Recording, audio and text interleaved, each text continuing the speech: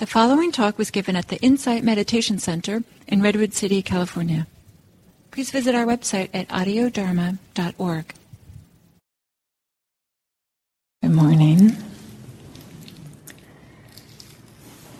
So, I'd like to build a little bit on what I mentioned earlier, but this practice of allowing, like whatever's arising, is there a way that we can allow it to be there, not pushing it away or secretly wishing that it would be different or imagining that it's different or getting lost in the past. And so why might we do this? One is often we don't appreciate or really are sensitive to that subtle agitation that arises when we're pushing and pulling towards experience, trying to get rid of something or wanting more of something. It feels like, oh, this is just how life is. I'm always trying to, avoid what's uncomfortable and going towards what's comfortable. But we often are just not even noticing that that's extra to try to make things be just right. Avoid any discomfort, avoid anything that's not the way that we want it to be or wish it would be. And so there's this way in which that there's a certain unsettledness that often we don't even notice is there until it's gone. And then how does this unsettledness go? It's often during meditation. It's often when we have an opportunity to do some extended meditation time, like today with a sit, walk, sit, number of hours, that we start to realize, oh yeah, there's a certain more amount of ease that's available, a certain amount of well-being that's available. And what would it be like to have this always in your life, all day, every day, is to have this certain sense of collectedness or like, yeah, things are okay. Maybe it's not the absolute favorite thing you've ever had, but it's not the worst experience you've ever had. So this practice of allowing supports this sense of settling, of this subtle agitation, that it's so subtle and it's so common that we don't even know it's there. It's not until we have some meditative experiences that we realize, oh yeah, there's a whole other level of well-being, collectedness, settledness that's available. And if we can approach our life with that collectedness and well-being, then of course things will unfold differently for us. Of course things will unfold in a way that aren't being fueled by some amount of agitation, that aren't being fueled by this insistence that things go our way or that they're always comfortable. Of course, I wish all of you to always be comfortable. I wish myself to be comfortable, all of us. But that's not what happens. And we know this. We know this. So is there a way that we can acknowledge, okay, it's true, I want to be comfortable right now, not the most comfortable. Can we be okay with that? Can we be okay with that? Something else that really is a reason like to this practice of allowing, is it just for these minor mundane things? Maybe it's not as quiet as we would like. Maybe it's not the temperature we would like when we're meditating, for example. Can we just allow that, this minor irritations? Because this is exactly how we increase our capacity to be with things that aren't the way that we wish they were. This is exactly how we kind of like gain more and more equanimity in more and more areas of our life, is we practice where it's easy. We start where it's easier. Because I promise every one of you, I'm sorry to say this, that there will be plenty of things in your life that you cannot change and are uncomfortable.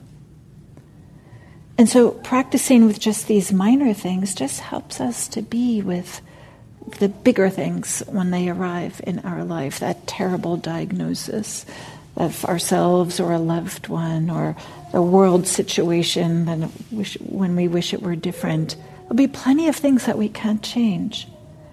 But what would it be like if people were able to meet these things that are not how they wish they were? Maybe nobody wishes they were that way, but to meet them with some groundedness and settledness, which allows wisdom to show up, which allows compassion to show up.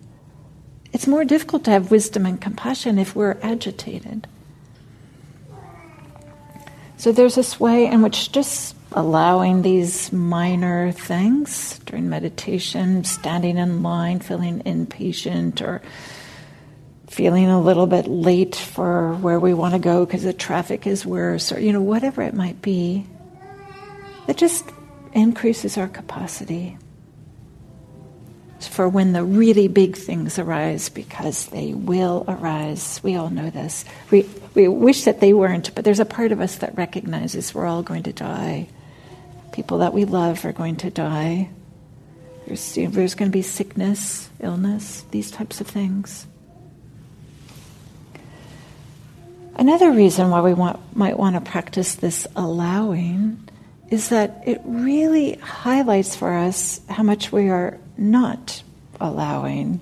It's not until we set the intention, okay, I'm going to say yes in some kind of way to whatever's arising, that we start to realize, oh, I'm kind of saying no to whatever's here in so many different ways. Getting irritated, the body language getting tight, having like thoughts in the mind that are filled with, have a flavor of ill will. Some of these things we might not even notice. We might just think, oh, this is the way it usually is. But it's often not until we set the intention, okay, I'm going to allow whatever's arising, that we start to see, oh, it turns out not to be so easy. We start to see like this habit that we have of saying, no, I don't want this. Instead, I want something that I cooked up in my imagination. We have these ideas in our minds, like how we think things should be, completely 100% in our minds. And then we're like, oh, what's actually happening isn't the same thing in my mind. And there's this tension that shows up. Can we let go of what's in our mind and just be with the experience of the pressure against the body as we sit here, the experience of sounds, the experience of temperature. Just that simple. And sometimes when we start to see how much we're not allowing, then we can recognize, maybe there's something that I can, maybe get curious about. Why am I not allowing? Why am I insisting in a very subtle, quiet way that things be different?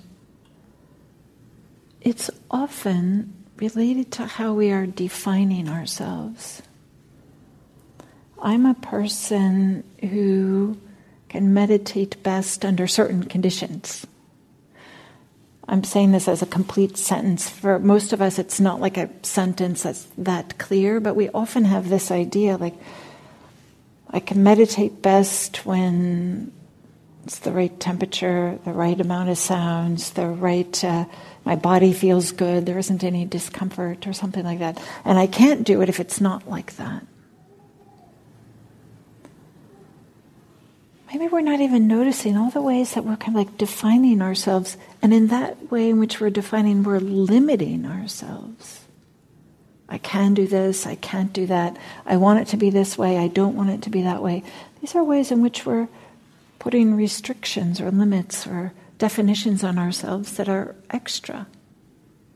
We don't need to have these because there's this image or this concept of ourselves. And again, this is something that's subtle, that often we are like holding ourselves up against and finding ourselves being deficient or inadequate or in some kind of way. It's heartbreaking when we start to see all the ways in which we feel like we don't measure up to ourselves. What if we stop measuring? What if we just start being with it's like this at this moment? And noticing all the times in which the mind wants to come up with something and come up with how it should be or something like that. And like just noticing, yep, okay, there's that thought. And then I'm going to come back to this moment. We're not going to make those thoughts bad. We're not going to get agitated about them and think like, oh, those shouldn't be there. They're there. Okay, they're there. And I'm going to bring my attention back to whatever's happening here. Something else I want to talk about, this idea of allowing, is to mention a few lines of this poem from Rosemary Traumer. She's one of my favorite poets. She's just fantastic. I think she's really great. And this is a poem that she wrote to one of her friends. And here's just the beginning of it. I think it's very beautiful. I wish you the peace that comes when we trust ourselves to meet whatever life brings. I wish you love beyond happy endings, the kind of love that seeps into everything, no matter where the story goes. I'll repeat these first few lines. I wish you the peace that comes when we trust ourselves to meet whatever life brings. I wish you love beyond happy endings, the kind of love that seeps into everything, no matter where the story goes.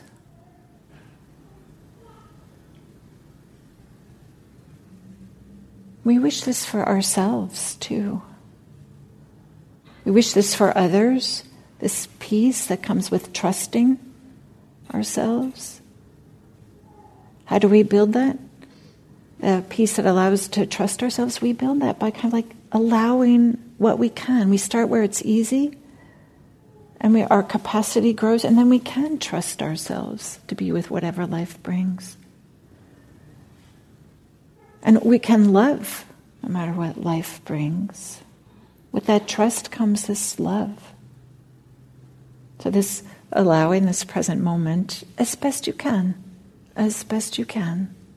We're not going to get it perfect. It's not going to be easy. It's not going to be fast.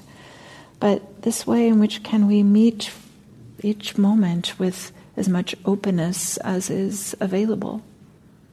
So that we can say for ourselves these lines from Rosemary Traumer. The name of the poem is called More Than Happiness. More than happiness. And I'll end with these lines again. I wish you the peace that comes when we trust ourselves to meet whatever life brings. I wish you love beyond happy endings, the kind of love that seeps into everything, no matter where the story goes. Thank you.